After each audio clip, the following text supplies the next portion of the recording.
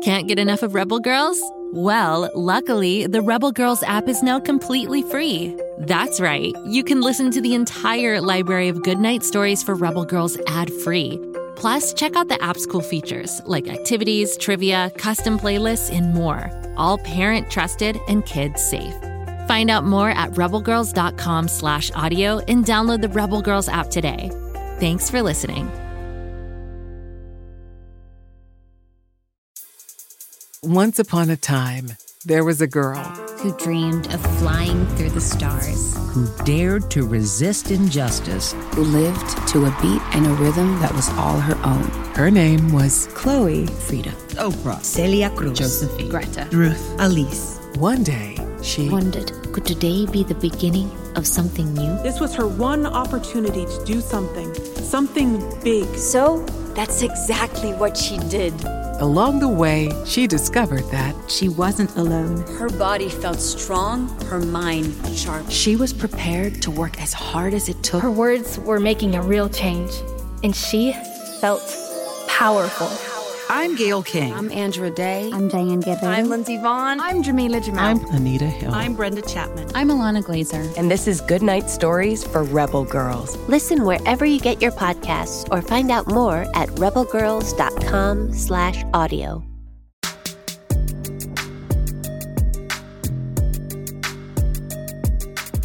Hello again, R.L. Stine Story Club members. I'm Ivy, your ghostly host and keeper of those strange and spooky tales from the hidden vault of R.L. Stine. Today is another chilling tale. This tale, Story Club members, will make you think twice before trespassing into a haunted house. It's one I call Willow's Haunted Happening. So if you've been listening, you've heard firsthand about my travels with my friend Willow Yates. We've gone to the Oregon coast and tangled with the Bandage Man. In Washington, we ran smack dab into the mythical occupants of Ape Canyon, and in Chesapeake Bay, we sidled up to the sea monster Chessie, just to name a few encounters. Willow is one of my best friends. We grew up in West Seattle together and went to the neighborhood Grimsbridge High School there. She knew me when I was little Icky Ivy Jones, who wore a new shade of black every day in the hallowed halls of education and had my nose in a horror novel while hanging out with the emo kids at the nerd table. And if you have been listening, beloved listeners, you know how scared Willow Yates gets around the supernatural, and monsters in general. I mean, who wouldn't, right? Except a monster kid like me. But my bestie Willow told me a recent story that thrilled me with chills, and also made me a little proud. Willow was showing her new boyfriend, Mark Summers, the old neighborhood. One of our local haunted houses had been owned by Alberta Grimsbridge, who was once a rich, wealthy woman. Alberta was known for her steely, cold resolve. She never married or had kids, preferring to spend time alone in her big, old Victorian house overlooking Elliott Bay. Except one day, her brother Marvin came calling for tea on July 18th, 1911. Believing his elder sister had a secret fortune stashed from owning shares in gold mines, Marvin poisoned her tea. Believe it or not, the murder was deemed an accident by the local police. Her brother moved into her house on August 19th, 1911. 2 weeks later, on September 2nd, 1911, Marvin Grimsbridge was found dead, strangled to death. Nobody was supposed to have been in the house with him at the time. Since then, the house has had a few owners, but they always left after a few weeks, claiming to hear voices or see ghostly figures. The house was eventually left empty and fell into a state of disrepair, but it's on the historical register, so it was never torn down. Willow and I used to walk past it on the way home from school, except Willow would usually run past it. Today, though, she took her boyfriend, Mark, to see it. They went in the daytime, as Grimsbridge Manor is pretty scary at night, even if you have nerves of steel like me. They went around and crept through a broken window in the cellar. Willow said that she was gonna face a ghost. Her boyfriend, Mark, said he'd protect her if she couldn't handle it. Welp, they shambled through the creepy old cellar, then the first floor, then climbed the stairs to the second floor. The house was trashed with graffiti everywhere. Most of the old furniture had been broken, dust and cobwebs everywhere. They went to Alberta Grimsbridge's bedroom, which was the center window of the house on the second floor. It resembles a single eye when you look up at the house from the front yard. The figure of a woman has been seen sitting up there from time to time. But so far, so good. Willow and her boyfriend saw no ghosts. Then, all of a sudden, a voice told them to get out. A shimmering figure of a gruff old woman shouted at Willow to leave. She recognized it as Mrs. Grimsbridge immediately. Now, normally, Willow would have gone running terrified down the stairs and out of the front door. But this time, it was her big, strong boyfriend Mark who did all the running and screaming. Willow held her cool, apologized for breaking into the ghost Grimsbridge's house, whipped out her phone, and tried to snap a selfie with the unsettled spirit. The resulting photograph is a smiling Willow with some ectoplasmic globs, which some could describe as lens flares from the sun filtering through the broken window. When Willow shared this story with me, I was so pleased with her. Now, I'm not saying you should be wandering into the Grimsbridge Manor to snap selfies with a ghostly spinster. It's private property after all. But I am sure proud of my lovely friend for having the courage to walk headfirst into a haunted house. Maybe she and I will go on another ghostly getaway now that you can handle the haunted heat in the proverbial kitchen. I'll keep you posted, beloved listeners. Until then, stay scary. Hey there, R.L. Stine Story Club members. I'm Ivy, your ghostly host and keeper of those strange and spooky tales from the hidden vault of R.L. Stine. Today is another chilling tale. This spirited tale, Story Club members, might make you afraid of things that go bump in the night. It's one I call Autumn's Spirit Guide. So if you've been tuning in, beloved listeners, you've heard firsthand my travels with my friend Autumn Nash. We've tangled with some ghosts at Johnstone's Inn, the Ford Theater, the Bachelor's Grove Cemetery, St. Augustine's Lighthouse, Mount Misery Road, and even the White House, to name a few spirited encounters. When I was talking to my psychic medium friend Autumn on the phone the other day, she told me about one of her first ghostly encounters ever, which I thought was pretty chilling. So I figured, why not share it on Ivy's Chilling Tales, am I right? Unlike Willow Yates and I, who grew up in West Seattle, Autumn Nash grew up in Portland, Oregon, specifically in the suburban neighborhood of Milwaukee. I met Autumn when she and I attended a seance in Seattle, and we immediately hit it off. It felt like discovering a sister I never had. Autumn grew up as an only child and had her gift early on in life. She couldn't understand all these people coming up to her and asking for help, people nobody else could see. There are so many psychic mediums out there who claim they're real when they're actually fakers. But let me tell you, my friend Autumn is the real deal. She doesn't advertise her talents. She grew up with people thinking she was weird or seriously disturbed. That's probably why we're such good friends. People said the same thing about me because I wore a different shade of black every day and read lots of horror books. 2 peas in a pod. Anyway, one of Autumn's first encounters where she almost died happened about a decade ago. She was riding her bike through her Milwaukee neighborhood, and then this boy in a red and yellow striped t-shirt and jeans jumped out in front of her. She crashed her bike. People on the sidewalk thought Autumn was bizarre for swerving and crashing her bike for no reason because they couldn't see the ghost of the boy, who was named Timmy Blake. The boy, who said was about 12, said he needed her help. She followed him into the woods. They came to an old, run-down shack covered in moss and dappled with light filtering through the verdant elm trees. The boy insisted that there was somebody down in the well that needed help. So Autumn went searching and found a well under some rotten boards. Using the flashlight from her phone, she peered down into the deep well. It smelled like mildew, and the dark water below sucked up all the light. The boy said he was exploring the woods, had found the shack, jumped on some of the boards, and had gone through them and down into the well. He had needed help getting out, but nobody came. She asked him his name, and he told her Timmy Blake. Then the ghostly boy attempted to shove Autumn down into the deep, dark hole. He said he didn't want to be alone anymore. Autumn had been so kind to him. He desperately needed a friend, forever. Being total grace under fire, Autumn convinced the boy that he needed to move on, that he likely had loved ones waiting for him on the other side, and that she would help free him from his earthly confines and cross over. Once the boy accepted that he was truly dead, he passed through a hallway of light that appeared one moment and then gone the next. Autumn then no longer felt the boy's presence. When she returned home, she looked up Timmy Blake online. He was a boy who had vanished a decade before and was never found. Even though the boy had tried to kill her, she felt bad for him. His family was distraught that they never found him. Autumn then made an anonymous call to the police and said where his location was.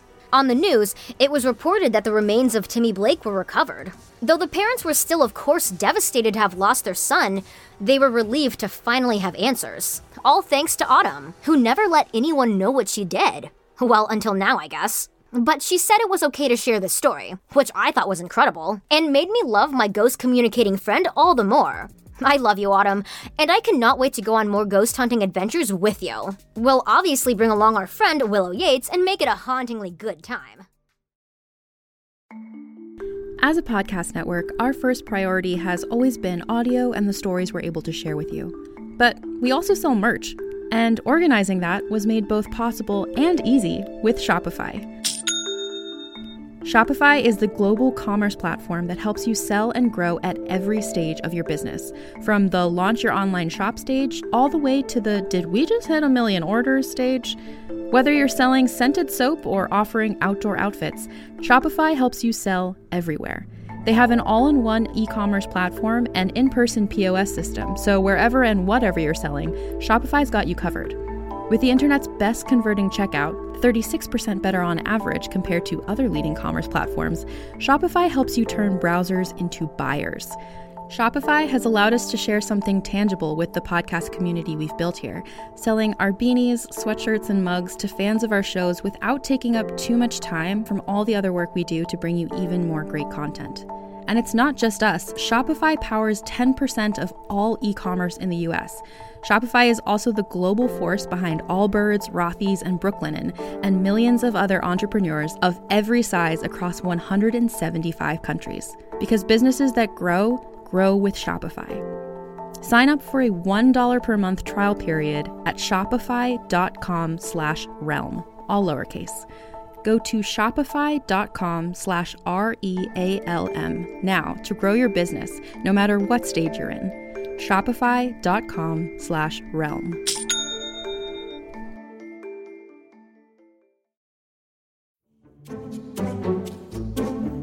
Do you like to laugh? Who am I kidding? Who doesn't like to laugh? So, okay, if you love to laugh, you'll love Don't Break the Rules. It's a hilarious comedy improv podcast where the voice actors make up their lines on the spot and try to be the only actor who doesn't break the rules. These talented actors are great at coming up with silly scenes and stories when they follow the rules for the episode. And it gets even sillier when they accidentally break the rules. The stories are guided by suggestions from kids like you, and the episodes feature laughs, burps, and the occasional unicorn.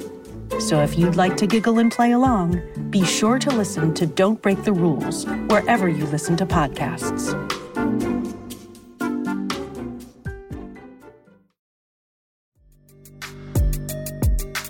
Hey there, R.L. Stine Story Club members. I'm Ivy, your ghostly host and keeper of those strange and spooky tales from the hidden vault of R.L. Stine.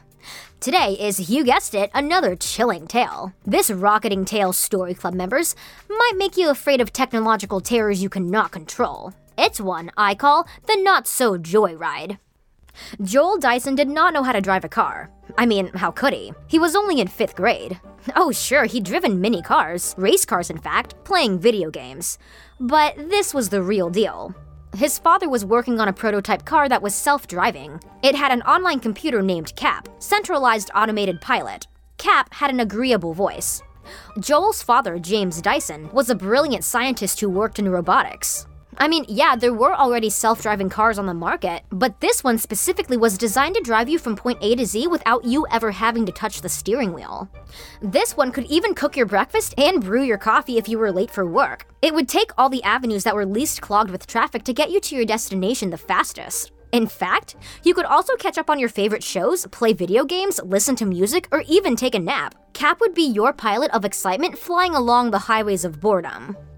Joel really wanted to ride in Cap and see for himself, but his father said that Cap wasn't ready yet. There were a few serious glitches that he hadn't quite fixed yet. His father was working from home and brought Cap to the house. It was stored in the garage.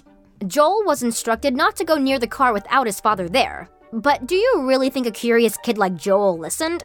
If he did, the story would end right here, but it doesn't. So, Joel's parents decided to go out to dinner and a movie. His father had been working too hard and needed a break. Joel, an only child, said he didn't need a babysitter, and he was happy that his parents trusted him. After all, he had a night planned of playing online video games and eating toaster strudels. Raspberry ones with a glazed cream topping were his favorite. However, after about an hour or two of games, Joel logged off and strolled out into the garage to check out the robotic car. It was covered with a tarp, which he pulled off. The car was long, slender, and gray, resembling a bullet. It certainly seemed like a cool car. Would it really hurt that bad if he climbed inside? So, Joel did just that. Inside the cab, he marveled at all the controls. He hit the start button. Cap immediately came online. "Hello, Mr. Dyson. How are you today?" "Fine," Joel said. "Just fine." "But you are not Mr. Dyson." Well, Cap, I'm his son, so technically I am Mr. Dyson. What can I do for you, Mr. Dyson? Do you have any toaster strudels in here? No, sir. Only cherry pomegranate Pop-Tarts. Make me two. Okay, would you like coffee with that? Sure. Joel didn't actually like coffee, but when a robotic car asks you if you want coffee, you let it make coffee. 2 minutes later, Joel was enjoying his hot Pop-Tarts and ignoring his steaming cup of coffee. Well, that was pretty neat. What was next? Could you take me for a spin around the block? Around the block? Yeah, around the city block. We'll come right back. As you wish, Mr. Dyson. The garage door opened and the car started up. Since it was electric, it didn't make any noise as the engine ignited. A moment later, the bullet car backed out into the driveway and then was headed down it. It took a sharp left and then headed around the block. The neighborhood houses Joel recognized blurred past. There was a highway exit up ahead, and it was late. Nobody seemed to be out on the road tonight. Joel then had an idea. Hey, Cap, take the highway exit. As you wish, Mr. Dyson. The bullet car whizzed up the highway entrance ramp and onto the 2-lane road that seemed to stretch on into the moonless night. They zoomed for miles, and it wasn't long until the Canadian border was coming up, fast. Cap, turn the car around. The car didn't turn around. Cap, reverse direction. The car kept bulleting toward the border of the neighboring country. If he burst through without stopping, he'd be in big trouble, arrested, and his dad would find out. Joel didn't know which one was worse. Cap, stop the car, now! The robot car maintained its current direction, increasing speed. Joel then remembered his dad telling him not to go near the car because it was seriously glitchy, and now he knew why. He closed his eyes. He could not watch the next part. So I read on the news that Joel Dyson blasted through the Canadian border and rocketed all the way to Vancouver, British Columbia, before they finally put up a roadblock and stopped him, wrecking the car. His dad, needless to say, was not pleased. And now, I guess Joel is grounded until 25. Guess when your dad says not to use the glitchy robot car, you do not use the glitchy robot car. Them's the brakes, Joel. But then again, you could have used some brakes. Car brakes, that is. Am I right? Okay, now I owe you some riddle answers from yesterday. You ready? Here's the first one again. A zombie, a mummy, and a ghost bought a house. It has all the usual rooms except for one. What room won't you find? The answer is, drumroll please, a living room. Now for the second one. What kinds of shoes do ghosts wear? The answer is boots. And the final riddle. What kind of makeup is a ghost's favorite to wear? The answer is mascara. Did you get them right, beloved listeners? If you didn't get them all right, that's okay. You just need more imagination food. Yum. Did you know there are a whole bunch of Go Kid Go shows that are like a buffet for your brain? Of course, there's the R.L. Stine Story Club, and you are a member. But there's also Bobby Wonder, who's trying to protect Pflugerville from villainous Mighty Mila, and Lucy Wow over in the Big Red Barn inventing all sorts of cool stuff with her mechanical pygmy goat, Kapow. And don't forget about the wild and wacky fizzies of Floozeville, Atlas and Xavia, the underwater explorers and whale of a tale, and Birdie, the conductor of Story Train. There is constant fun on the Go Kid Go network. Just search for Bobby Wonder, Lucy Wow, Floozeville, Whale of a Tale, and Story Train wherever you get your podcasts, and you'll find your way to a great time. And obviously, I better see you back here tomorrow for another episode with me, because every R.L. Stine Story Club member needs a little scare every day. Ivy out.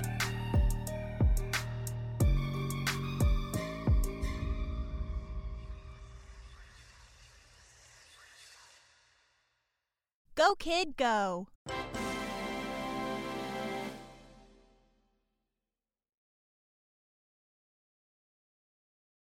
Good news alert! We've sniffed out a winner from the Go Kid Go team, Snoop and Sniffy. What happens when Snoop, an experienced dog detective from London, gets sent to small-town Pflugerville to train clueless puppy Sniffy as an undercover agent? Mystery, adventure, and chaos! Seriously, the town of Pflugerville isn't Dullsville like Snoop expected, and he quickly realizes that he can't handle all the action without Sniffy by his side. Even when they're able to turn a blind eye to the alien superheroes and villains battling it out for control of Pflugerville, Snoop and Sniffy have their paws full on Bark Street, with hilarious busybodies like Lorraine the neighborhood watch duck, Poot the groundhog, and Fred the squirrel popping around. Do you love to laugh? Do you love animals? Do you have the brightest mind since Sherlock Holmes? Yes? Then tag along with us for the fun and see if you can help solve the mysteries by listening to Snoop and Sniffy on Spotify, Apple, or wherever you get your podcasts.